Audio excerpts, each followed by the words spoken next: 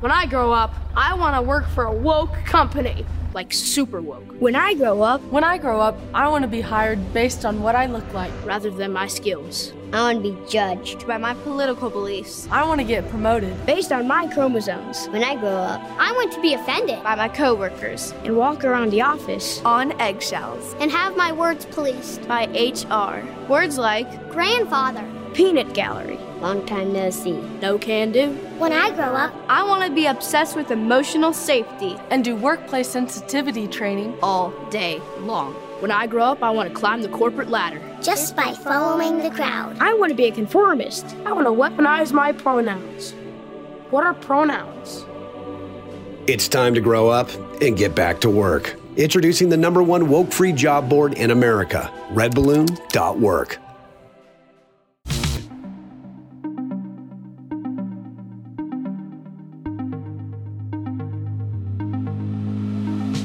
Hey everybody, Michael Thiessen here, and you are listening to Open Mic.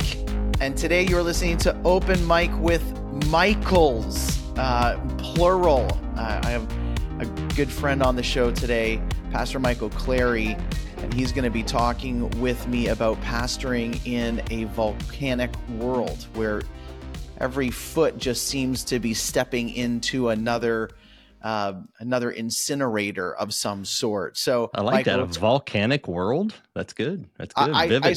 I stole that. I think it's the title of a book. I'll have to give credit in a few minutes as to where I got that book. I think it was Leonard Sweet actually wrote that book, something similar to that. Anyways, everybody, Michael and I are going to have a great conversation, but as always, you know that this podcast is produced by Liberty Coalition Canada in partnership with ChristianWeek.org. Liberty Coalition Canada exists to establish Christ's justice and righteousness and to defend those in Canada who stand for that and stand for him. ChristianWeek.org exists to provide a practical, balanced, hope-filled perspective on national and global issues. So you can head over to ChristianWeek.org and intake some good curated Christian news. As the year comes to a close, everybody, we want to remind you that we need you to make a difference.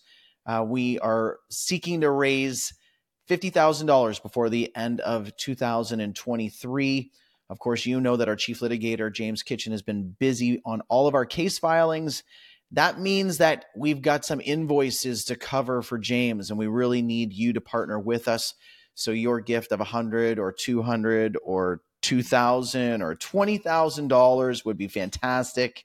And we really want you to join us on mission as we come to our year end in order to make sure that these legal cases are covered. So thank you for all of your donations throughout the year. By the way, we really appreciate it. Just before Michael and I get talking about it, I want to introduce you again to our friends over at RockLink. We are so happy to partner with RockLink investment partners who understand the investment challenges that you have today. RockLink is an independent investment management firm focused solely on creating portfolios of high-quality businesses anchored in the time-tested principles of value investing. And of course, they do not shy away from dealing with the problems of the World Economic Forum. So email RockLink at info@rocklink.com or visit them at www.rocklink.com. That is link with a C. So, Michael, let's get down to it. We're talking about pastoring in a volcanic world. I think we are going to try to go rapid fire here. So, pastoring in a volcanic world, biblical sexuality, go.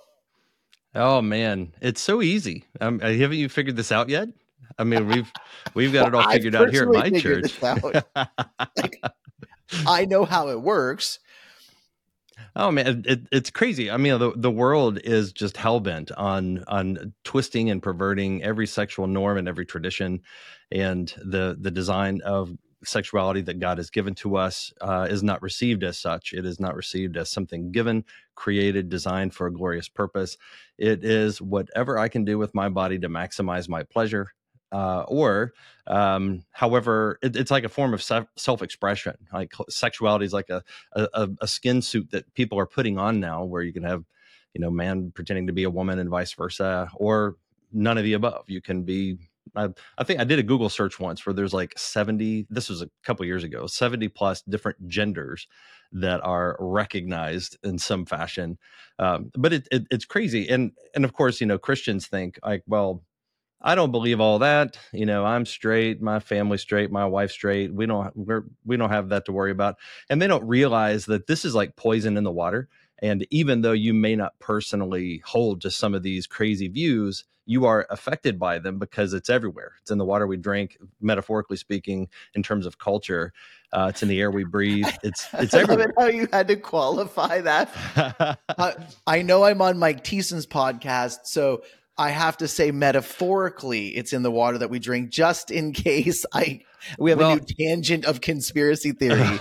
That's fantastic. I mean, the IQ of your audience is off the charts. So I wanted to see, can I squeeze a 5-syllable word in here? That's metaphorically. Actually, it was metaphorically. That's like 5 or 6. I'm like, I feel like I have to impress your audience by using big 50-cent words. So whatever I can do to help.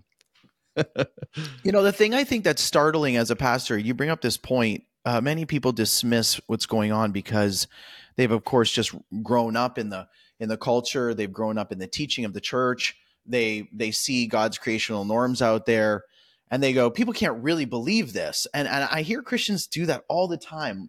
Whether it's like we're producing a video and we're talking about the medical industry kind of pushing vaccines really hard in a different nuanced way that's problematic. And whatever, you just constantly hear people go, people aren't that stupid, are they? Or people don't really believe that.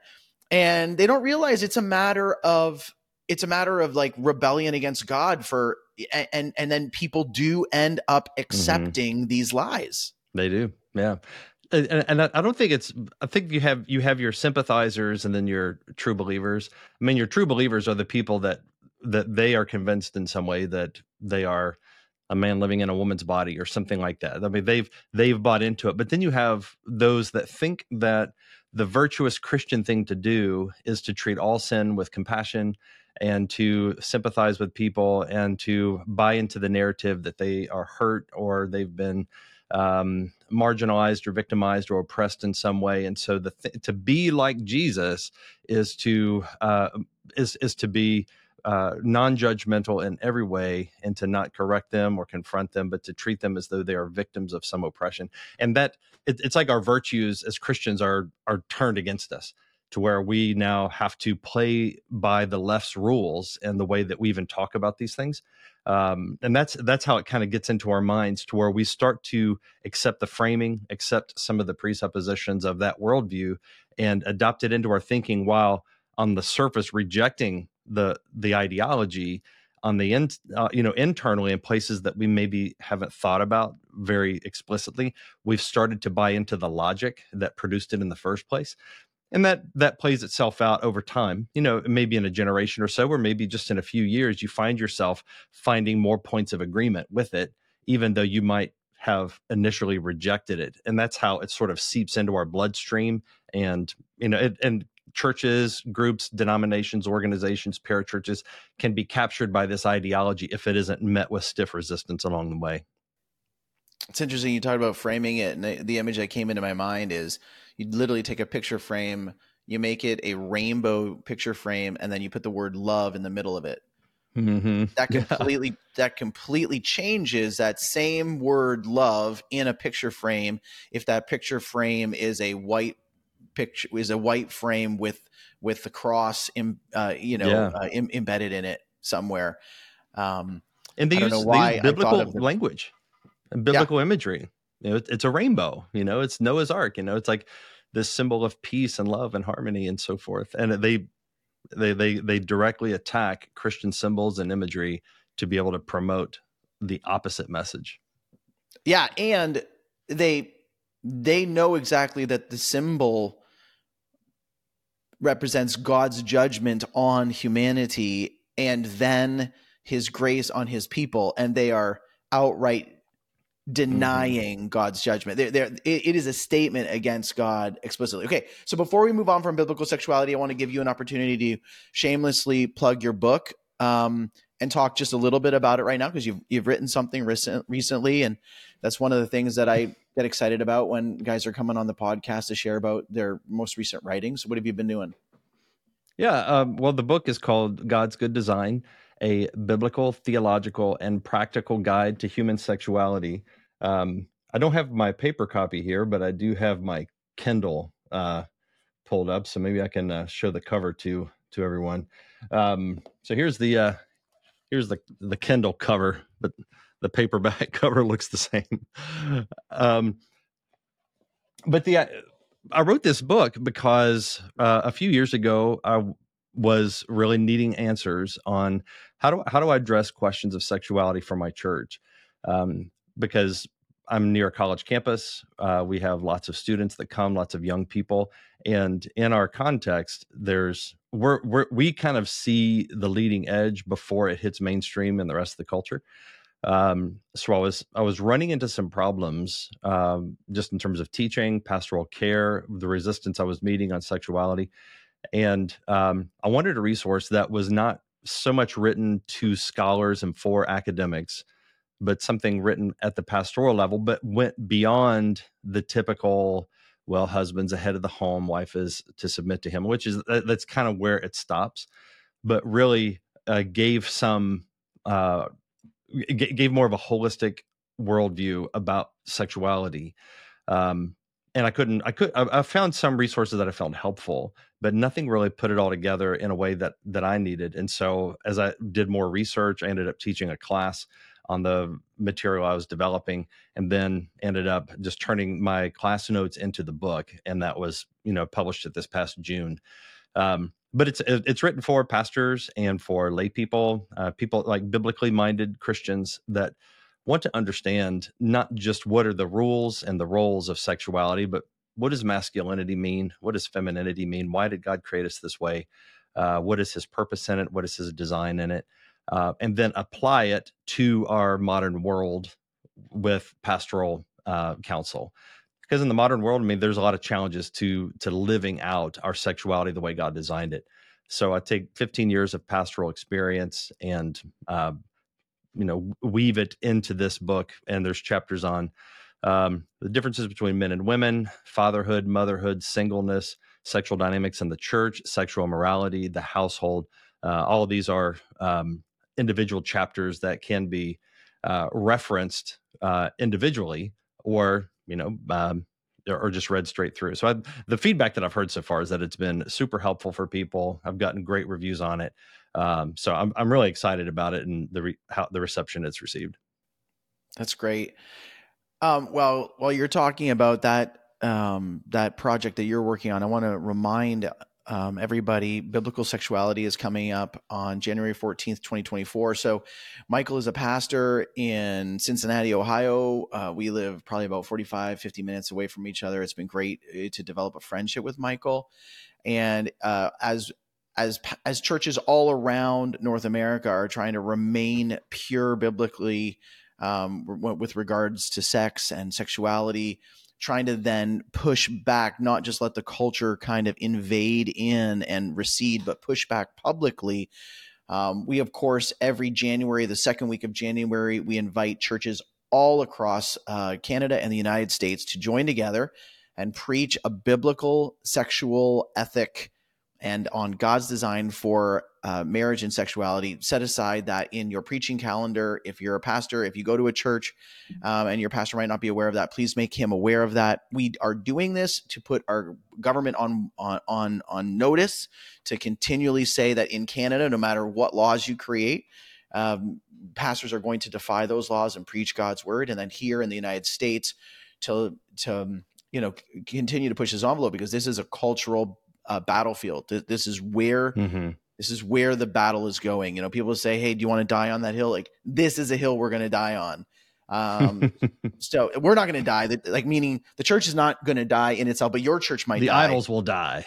Well, the idols and the churches that fall into this framing that you were talking about, elevating the idols, they're just gonna be eviscerated. And so again, that's January 14th, 2024, we really want you to be a part of that. We've got a minute video that's going out on all of our socials. Make sure you follow that. So, okay, good. Michael, that's our first section. Can I ask you a question about that, Michael? Yeah, go for it. Do you provide any talking points or an outline that could help pastors in a preparation of a biblical sexuality message for that Sunday? We have got an entire page on our website that gives pointers and how for individuals to go and engage. I don't know if we have an outline up there or anything like that, but we definitely have instructions. And for those guys who sign up at the website, there's a follow-up and an ongoing dialogue. So maybe your book will be helpful to some of those guys trying to prepare some of those sermons. But we really definitely need pastors to go out and do that. Michael, this might be the first time you're hearing about it. Love for you guys to join us in that. Just consider it, and we'll talk at another time. Okay, so Christian pastor, we're talking about pastoring in a volcanic world. Christian pastor just decides to run for Senate. Are you aware of, I'm sure you are you aware of Dusty Deaver's story? Yes, I am. Dusty's an acquaintance of mine. We know each other. I've never met him in person, but we've interacted some online. We're in a group message together, and so I've gotten to know him there. And I got to see he's a real deal. It's an Oklahoma State Senate, I believe. So he's not U.S. Senate; he's State Senate. But the thing that amazes me about it is that he ran and campaigned on a full-throated, gutsy Christian message. Nothing held back. Anti-abortion, so abortion abolitionist, and a strong sense of this is he is running because he wants to see this nation recognize Jesus as Lord, and he wants to do that in the State House. So he won by 10 points, I believe. This was just this past Tuesday that he won. So yeah, I'm super encouraged. And everything I've heard of Dusty, everything I've seen of Dusty is that he's the real deal when it comes to his faithfulness as a Christian man and as a pastor. In fact, his elders were the ones that urged him to run. So this was not something that he's just sort of, out on his own, apart from, the authority of his church. Like his elders said, hey, we can absorb the extra time that it will take with you working in politics. We can handle the extra workload at the church for you to do this. So they urged him to run. And I'm blown away. He beat Democrats that threw all kinds of attack ads at him. And the Democrats, he was definitely out-financed. There were lots of professionals that were advising the Democratic campaign, but he beat them all, and praise God for that. He's a good man. I want to talk about an expression that you used. I think it's really important, the idea of full-throated. So I've literally visited your church for a conference called Speak Plainly. Mm-hmm. And we heard our friend Chase Davis address the issue of winsomeness. In Kentucky here, we just lost the governor's race. As far as the Republicans, they just lost the governor's race to Andy Beshear again. And it seemed to me that I couldn't figure out what Daniel Cameron's policy platforms were about. So there just seems to be this strategy within Christianity and within conservative politics. Don't be full-throated. Don't speak plainly. Always bait and switch. Get them in with the drummers descending from the ceiling and going back and up and down. Get them in with the art. Whenever you've pastored a small church, that just makes you angry because you're like, I don't have those artists and I don't have that budget. And you're telling me that's my way to. So we've got this evangelical, I want to say idolatry of pragmatism and marketing. Mm-hmm. Dusty just seemed to prove that all wrong. I've been saying to Christian politicians, I've been saying to conservatives in Canada while we live there, clearly, double down. Don't be afraid of reporters. Say what you mean. They're going to pervert like they're going to twist your words, and they're going to actually ignore your words and just paint you with the brush they want to paint you with anyways. Just speak your mind and let it be a biblical mind. And and Dusty's a great example of that succeeding. That's right. Yeah, the mindset that you're talking about there, we see it in politics, and we see it in the church, and in other places too. But the mindset is this lie that kind of if the nicer you are, the better reception you'll receive, and that it doesn't work. It's simply whatever name that they might call you that you want to avoid being called. The moment that they find out what you really believe, they're going to call you that name. So let's take Christian nationalism, for example. The name means nothing to me.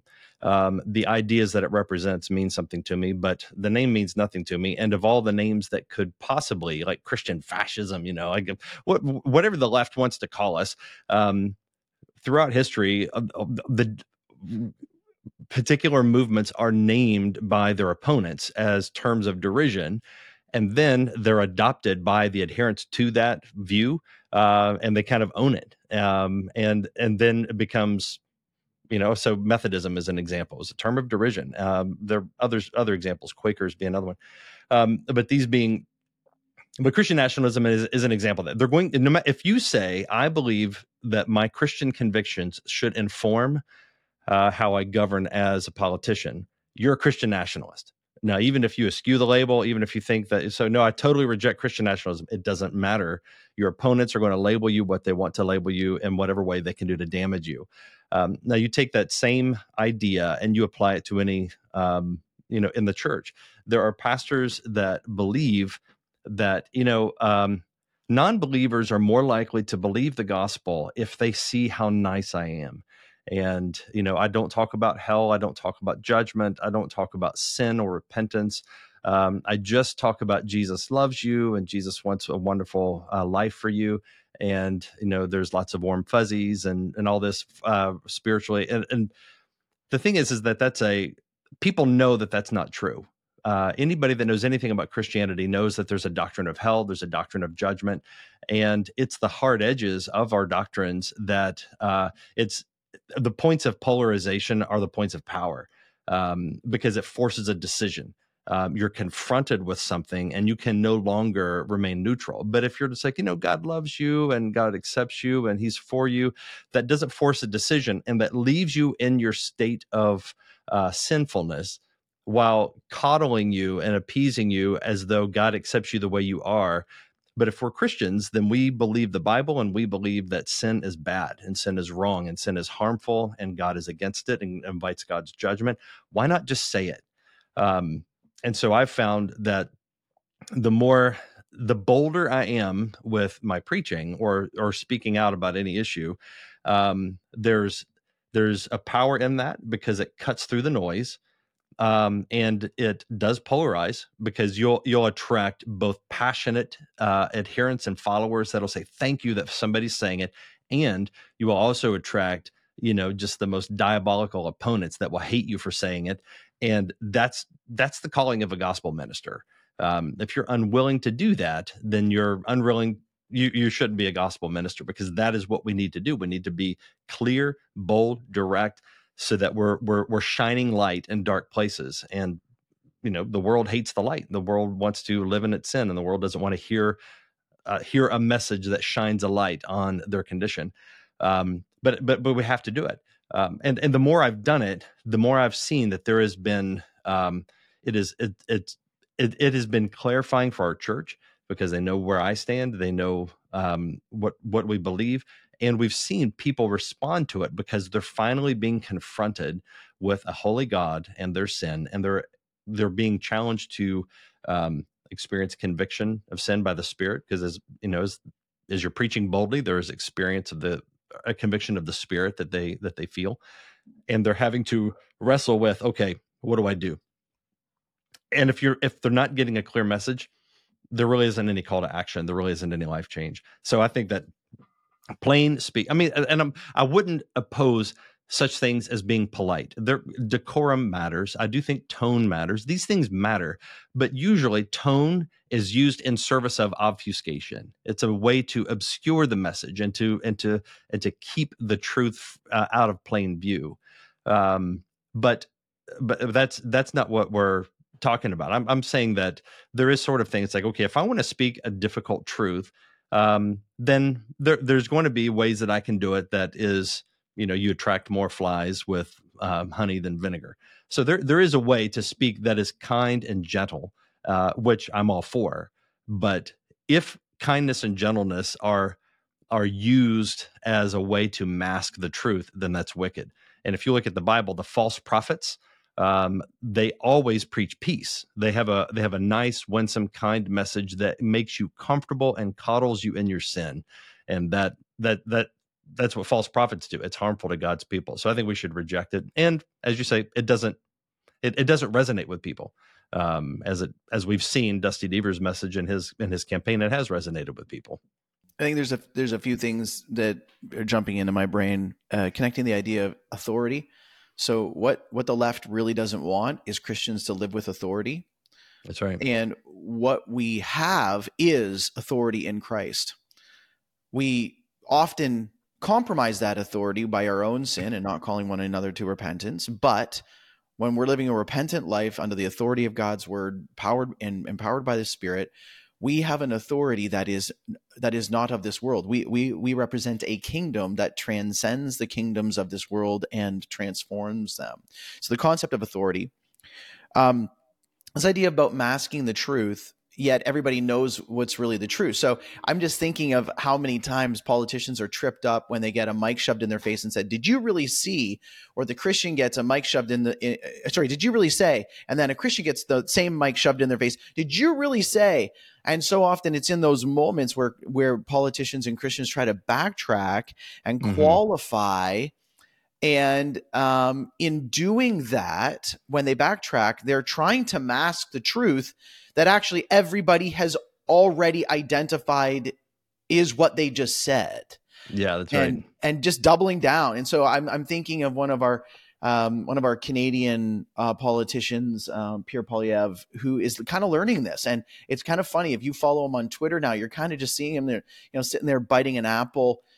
This is, like I saw that guy. That was a great video. You saw that guy, right? And then and like it or not, this is kind of where Trump does well and then maybe goes too far. And even right now, though, I'm looking at Ron DeSantis tweeting out, and it seems like DeSantis has really learned some of this, in governing clearly and speaking clearly. So again, congratulations, Dusty. We're very happy. We pray that this will be a fruitful ministry for you. It'll bless your church. Thank you for doing it. And we need more Christians to step into the public sphere, whether that's in public evangelism or public politics, policymaking, or public pastoring. We need pastors to step out of their buildings and figure out where we're calling in the streets.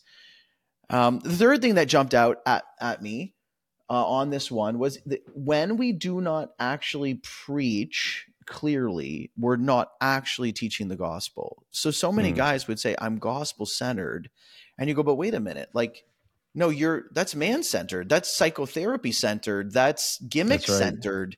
That's actually not the gospel." So I was sitting around with a young pastor in Kentucky here, and he was just talking about, getting involved in church planting, and he gave the old classic, "Well, you know what? I really like this organization because they're big on contextualization."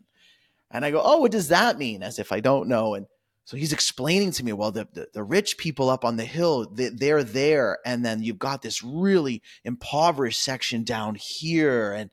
And we think about it. Okay. All right. So how do you approach them differently? And of course, this is where when you start getting into the specifics, nobody has any real answers. And it's like, well, with the rich people, we just really seek to do things excellently. And then with the poor people, we just really try to pay them off. It's like there's so just a few basic questions, and you realize that yeah, what's missing here is a gospel presentation. Like the gospel is missing.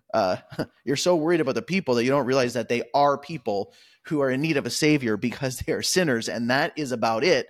Introduce them to Jesus. So these are important discussions as we move forward. I'm glad that you've been a part of this movement to speak plainly, and it's great to be a part of it.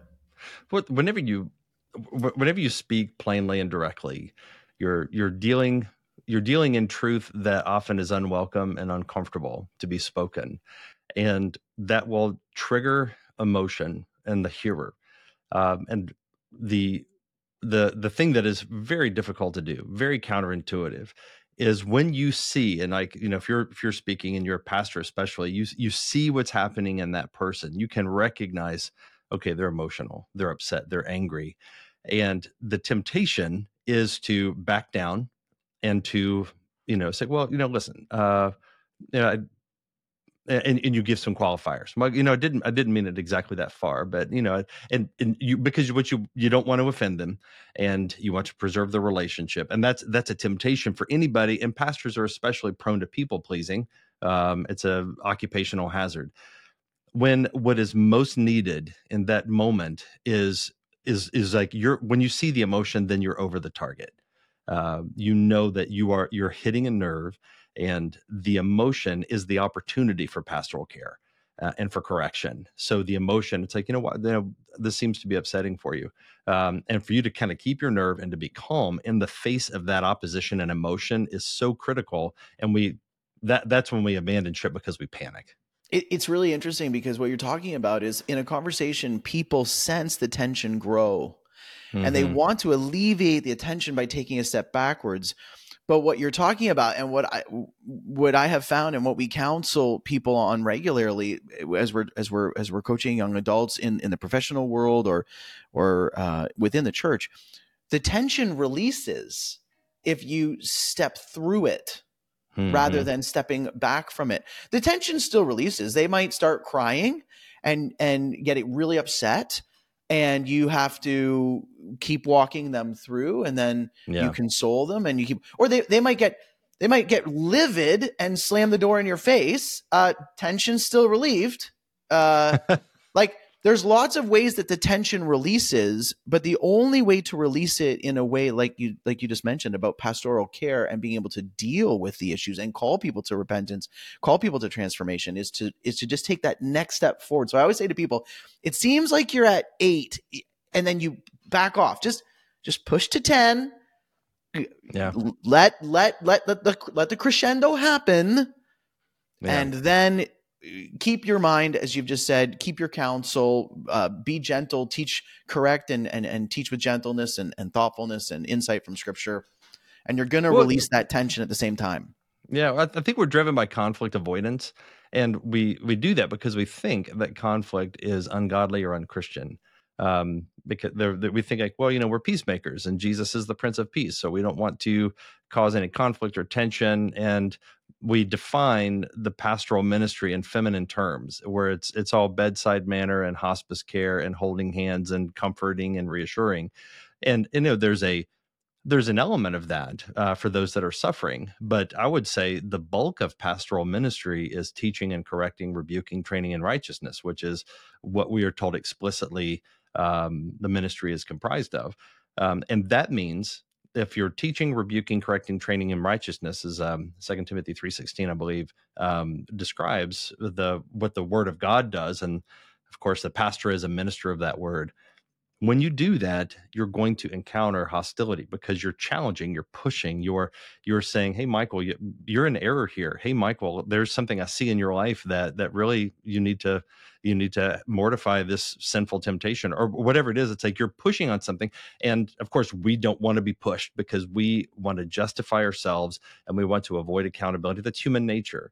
And so the pastoral ministry involves the sort of conflict that we most want to avoid. And then we want to paper it over with this veneer of niceness and call it gospel-centered compassion or kindness. But really we're avoiding the most difficult work. And that's why many churches that have kind of bought into this thinking, they are overrun with this sentimental, syrupy, sweet niceness, and they can't handle anything that challenges or confronts, and we're weaker for it. So I had two thoughts that were competing in my head as to where did I want to go with that. So first of all, I'll go with the first thought. First thought would be, you've rightly linked also the position of God's word in the pastoral role, because so often that the only reason why you would push to confront is because God's word is speaking to an issue.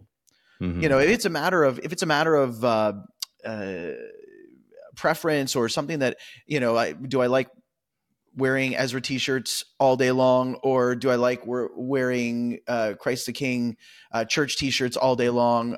I think it is, right? You got a church t-shirt on, right? So like, okay, that's preference. We're not going to, but if there's something where God's word is really pushing us, and that's the thing, if you don't push forward, you're actually not representing God's word in the moment, mm-hmm. which leads to going back all the way back. That's how you end up sliding from being someone who might be a hireling into someone actually being a false prophet. And that's a pretty big, dangerous thing. The other thing that was going on in my brain was, let's have this conflict. Let's do an example right now about a real life issue going on between you and me right now. And that is, there is a young couple. We got to resolve this, Michael. What's that? We got to resolve this. We need to have it out. Conflict right now. That's right. Let's go. And this young couple is going, so we have a young couple between our churches. One grew up in Michael's church, one is in my church, and Michael and I are having an all-out battle for where these people are going to land. And I think he's winning, but I would just like to say to you that I think your preaching is weak and they shouldn't go to your church. Well, I've not heard your preaching, Michael. So maybe it is weak compared to what you do. Again, there's been 2 conferences I've not been invited to. There are opportunities for you to hear my preaching. I have gone and sat under yours. I just don't think you deserve these 2 young, incredible people who I would shamelessly name right now, but for the fear of someone hearing some type of rumor that they were like already engaged or something like that. So you know who you are. Don't go to that false prophet's church. No, they're a wonderful couple, and it is really exciting for me because the young man especially, he's a wonderful godly man, and I'm really excited that it seems as though he's found a woman that will be a great fit for him. I think they will make a great couple if the Lord kind of sees them all the way through to marriage. That I'm really excited for them, and if they end up here, praise God. If they end up at your church, Michael, praise God. Both of them are good churches, so we'll let the Lord decide. We'll cast lots, and then I'll come up. And no, I've loved our friendship so far, Mike. It's actually fantastic, and having this common kind of competitiveness is so fun. So thank you for engaging with me on that one. All right, so let's go to our last topic. I'm reading a tweet from Ron DeSantis right now. It says, Satan has no place in our society and should not be recognized as a religion by the federal government. I'll chip in to contribute to this Veterans Legal Defense Fund. Good prevails over evil. That's the American spirit. And of course, he is retweeting a tweet by The Blaze. A Christian veteran has torn down and beheaded the Satanic Temple statue in the Iowa State Capitol. You've heard about this story. Do you know the names of this Christian veteran who's done this? And I think the framing of this conversation for us is kind of extending beyond talking and speaking plainly, but now continuing on the fact that does freedom of religion include Satanism? Yeah, that's a very interesting point. So the guy's name is Michael Cassidy, I'm pretty sure. And it's interesting because I've heard some of the things that I've heard that Christians have said about it, and they want to treat Satanism as a religion that should be protected by the First Amendment. Okay, now pause. And Why would any Christian want to do that? Can you try to give my listener what you would think would be the assumptions they have to accept there in order to actually say that out loud? So, I'm just going to pretend that, Christ and I'm on the road to Emmaus with him, and I just put up my hand and say, but we want freedom of religion, right, Jesus? And so, like, Satanism and idols, we don't want to deal with any of those. Like, they should be free to have equal footing as to the faith, the worldview, the kingship that you are calling us to, right? And then everybody who's ever a Christian, who's ever read their Bible, would go, no, Jesus would go all the way back to Moses, and he would explain how he is the King of Kings, Lord of Lords, and what I just said was rubbish. But those same people will say what you've just said. So can you try to help our listener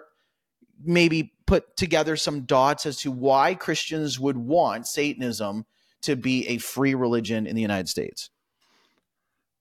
It's ironic because the ones who would say that would probably be the ones that would be most opposed to anything called Christian nationalism, not realizing that the very worldview that wants them to support the satanic statue is a misapplication of a Christian doctrine. So why do we value freedom of religion? They would think that, well, this was given to us by the Constitution. And so what they've done is they've created a document or a worldview that stands above Scripture. And so the Constitution of the United States, that is the law of our land, that is the highest doctrine. And so since it affirms freedom of religion, therefore any religion that could claim that status should be recognized and given sanction and freedom. What they fail to realize is that the Constitution was given to us, what was created out of a Christian worldview. So the Christian scriptures are prior to, and the freedom that we enjoy is a fruit of the gospel. It is a fruit of the Christian religion in particular.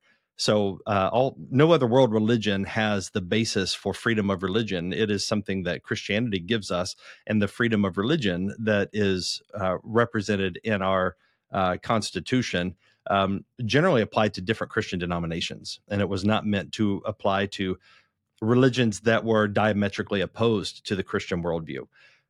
So why does Christianity promote religious freedom? It is because you can't convert people by the sword, and that's what the anti-Christian nationalist people think that Christian nationalists believe. They think, well, if you want a Christian nation, that means you want to convert people by the sword and force them to become Christians. But that's no such thing. A Christian nationalist knows that you can't convert a person by the edge of the sword. You need to create conditions where the gospel can take root and can be proclaimed freely, such that people can receive the gospel and have an environment to preach the gospel freely so that men can receive it, because it is the gospel that makes men free. And we were converted by a work of the Spirit of God and not a work of our own, or we don't force people to do it. So the Constitution came from a Christian worldview, a Christian foundation, and no other religion could have produced it. So if we say, okay, our religious freedom should recognize Satanism, then we're actually recognizing as a religion the very thing that would undermine the freedom that we've given it. Satanism would not. So if let's say Satanism were to take hold all across our nation, religious freedom would be the first thing to go. All Christians would be banned. It would be thrown out the window. Same thing with Islam. If Islam were the law of the land, Sharia law does not recognize Christianity, Christians would be banned. Religious freedom. So basically, we have to recognize that this is the language that we use to describe the promotion of something good, and anything that opposes that good, Satanism being an example of it, should be opposed. And it is not as though Christianity is a public good and Satanism is a public good, and we need to recognize both of them in this free marketplace of ideas. Satanism is something that represents even if the ones who adhere to it would say that they don't believe in a personal Satan, it's more of a spirit of rebellion against the system, or whatever they say about it. Regardless, it is not something that is demonstrably a public good that should be recognized. And so it is harmful to our society, and I see no obligation for us to recognize it in our Constitution as such, because it is a harmful worldview to our society. Does that make sense what I'm saying, Michael? No, it totally does. I think it's also just a misnomer because we've had the pleasure of having the inheritance of a Christian inheritance. We don't recognize when we inherently think Christian thoughts like there is good and evil, and then we deny but because it's so inherent and we're not reflecting, we don't understand where the source of good is. Yeah. And so I think we're being confronted with this now with the rise of Islam. This is going to be, I've talked many times on this podcast. I think right now Islam worldwide is entering a different phase of jihad, which is phase 2. In many locations, the jihadists are in open violence, but in the Western world, we're seeing a dominant presence, which says, look, if the infidels don't do anything, then leave them be, but display your strength. And so we're seeing protests, we're seeing highways shut down. We're seeing in the name of protesting for the Gaza Strip and for Hamas in the Gaza Strip, you're seeing a dominance. And so again, Christians are going to have to grapple with this. And I think the way you've explained it is very helpful because when we talk about freedom of religion, we are talking about having that within the confines of being able to restrain evil. Because, of course, that's what 1 Corinthians is about. That's the role of the government, is to restrain evil. So if you promote Satanism, like you've just said, you're not restraining evil. Yeah, it says it in 2 places, Romans and in 1 Peter. Promote the good and punish evil is the purpose of government. So, like, what is the purpose of Satanism? It is to do the inverse. It is to promote evil and punish the good. So how can we recognize both at the same time? We can't. And there has to be something that we presuppose that is higher to and prior to the Constitution. And what we can recognize is that there will be Satanists who privately decide to participate in divination and privately decide, and you can't go and make that person a Christian by giving them an ultimatum.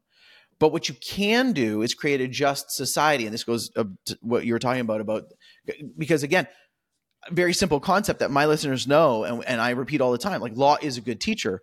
So when you are going and you are teaching them God's law, and you're doing that by policy procedure and by the code of law, by the rule of law, then what ends up happening is people move from this idea of, oh yeah, like Satanism and Christianity are neutral, to, no, I see that for what it is. It's evil, and I don't want to participate in it, and I want to repent of participating in it. So you really do have this need for the government to have a Christian perspective that restrains evil, the first use of the law, and promotes good, and then that will help the environment flourish. But you're not, people are still sinning in private, and the severity of that sin is also different, so that if they're caught with certain things, then they're punished. And the alternative is chaos, and we've seen exactly what's going on. Actually, the alternative is actually just statism, because it's either a false religion who's going to take control of the state, or a false secularism that's going to control the state. Okay. On this dialogue, I want to bring up the Ezra Institute, Michael. So you've heard of the Ezra Institute, and we've talked about it. I have. And you're actually going to do an ad read on your podcast later for the Ezra Institute. I want you to practice your ad read right now for my audience. Everyone, instead of having to hear it in my whiny, tinny up, you're going to hear this from a strong, deep American. His mic is set to far and dark. Folks, we Liberty Coalition Canada is in partnership with Christian Week. We're in partnership with the Ezra Institute, as far as fellow brothers and sisters in Christ thinking about deep things. We're in partnership with the Fight Laugh Feast Network. We're on the Fight Laugh Feast Network. We're in partnership with local churches, like the relationship that Michael and I have. And so that's the blessing doing this type of podcasting, doing this type of work, you get to work with Christians all over. And one of the places we really want to promote is the Ezra events that are coming up this summer for the Worldview Leadership Academy. Mike, you wanna do your professional ad read? I'll make a comment too. Whenever you first told me about this, it was towards the end of, I guess it was several months ago, and I wanted to send my children to it. And it turns out that because it was going to be in Canada, we don't have passports for them, so they wouldn't have been able to go. Which, by the way, that's a total 40% of Americans don't have. 40% of Americans have never thought of leaving this country. I cannot believe that. Okay, go ahead. Yeah, but I was like, I'm saying this as an affirmation of what this is, and that I wanted my own kids to go to it because I believe in it, and I believe in Joe Boot and the Ezra Institute, and I believe in you and your teaching. And I think it's so important for kids, high school age kids especially, to receive worldview training, because it's like Francis Schaeffer mentioned, that the problem with our world is we see bits and pieces, but not in wholes or totals. And so worldview training is able to put together, like economics and science and history and all these different things. Like these are things that are integrated, and there is a worldview that helps to see all of these things through a Christian lens to put it all together, and that's important.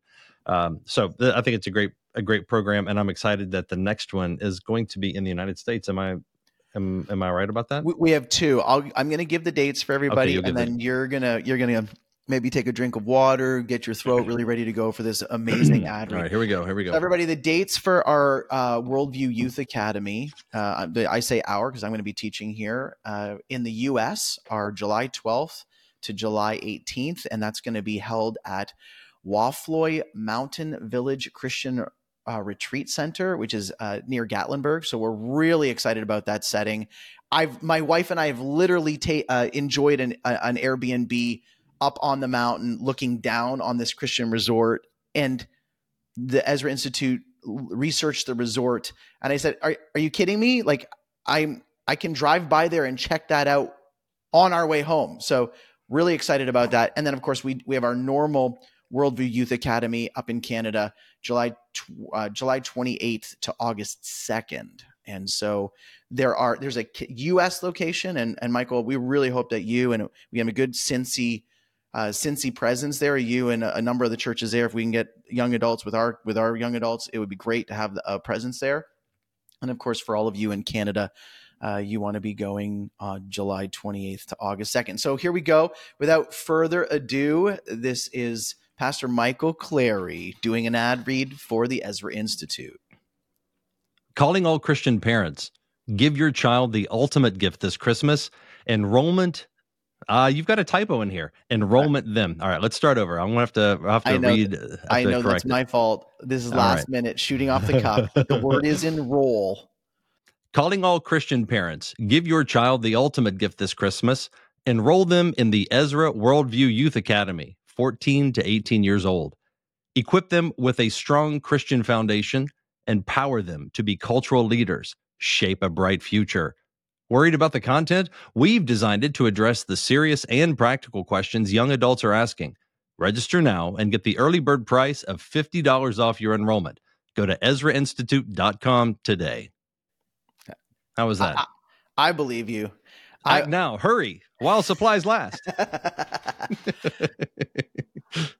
Well, worldview training is so important, as you've just mentioned, about putting things together. I find the most exhilarating thing about being a part of this type of training is watching young adults go, I've been asking that question for years, and I've never grappled with it. One of the, and parents as well. So something I figured out in doing a bit of research in the last few weeks is that for the Ezra Institute, our largest demographic are young parents, and I'm going to put you and me in that category. So parents between they're 35 to 55, and then they're young adults.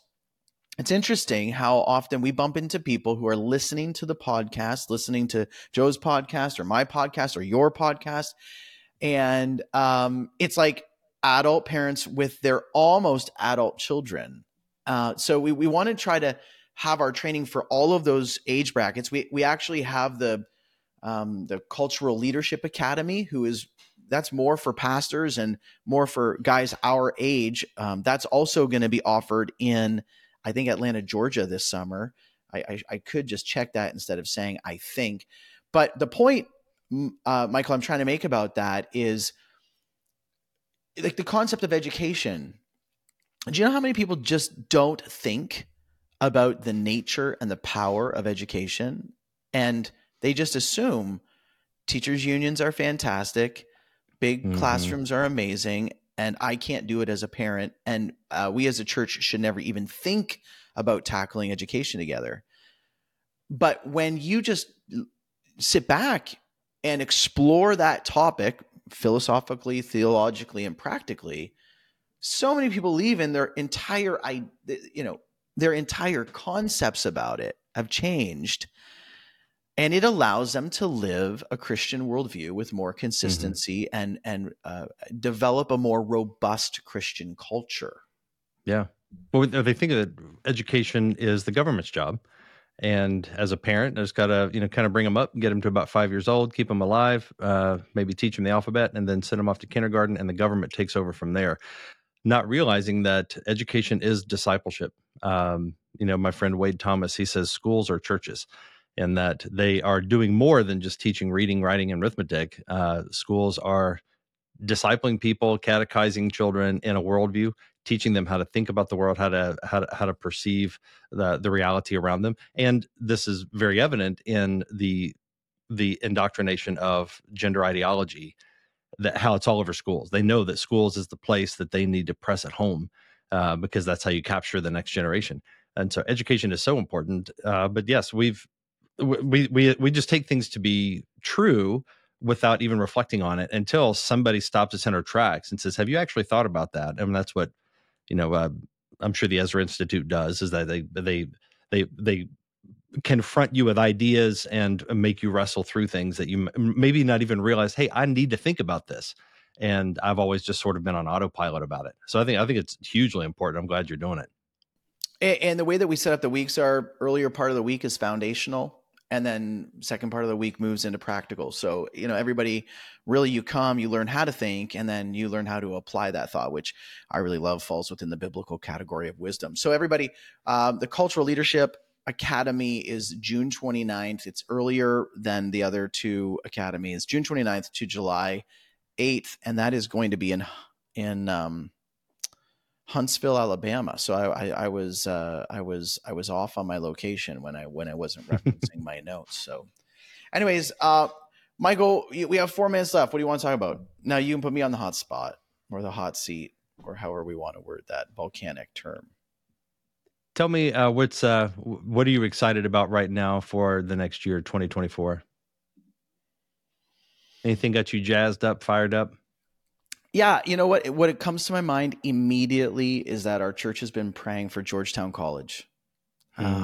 Keep driving by that place and asking the Lord to give me give me Georgetown College. And what I mean by that is, Lord, we want the people, we want the souls, we want the bodies, we want the kingdom of heaven to invade Georgetown College. And I haven't figured out how to do it yet.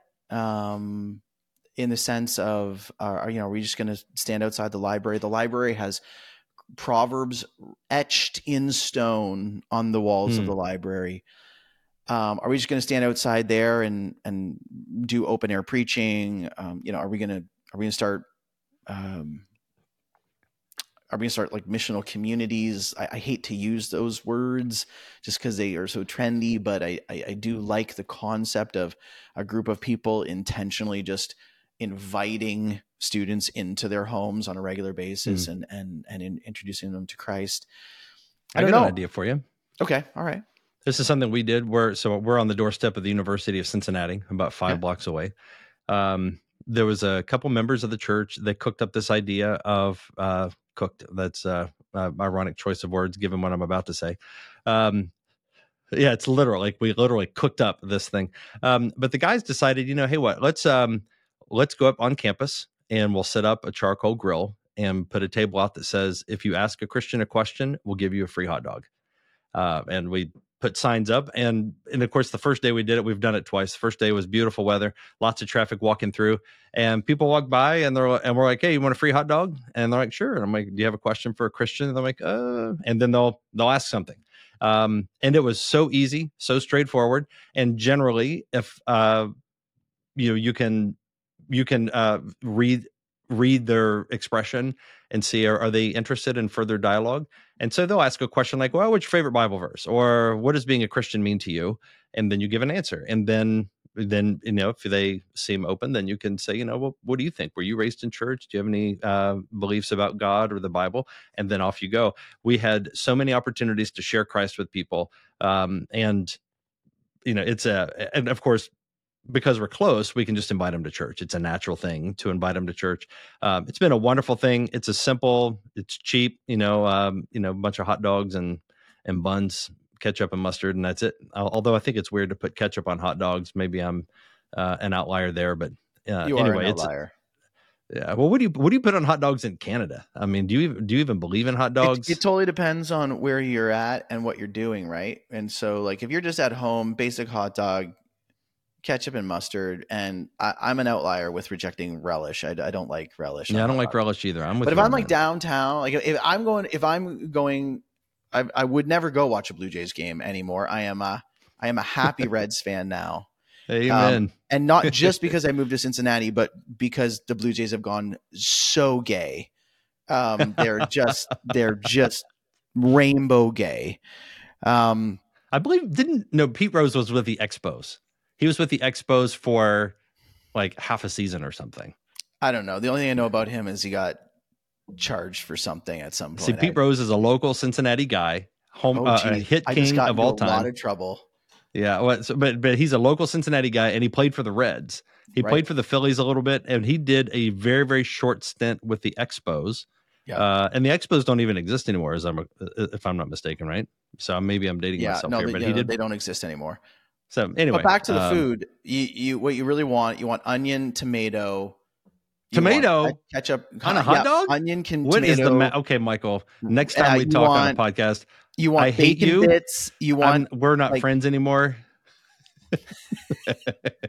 Or you go for a chili dog, like a coney, which is what you can do.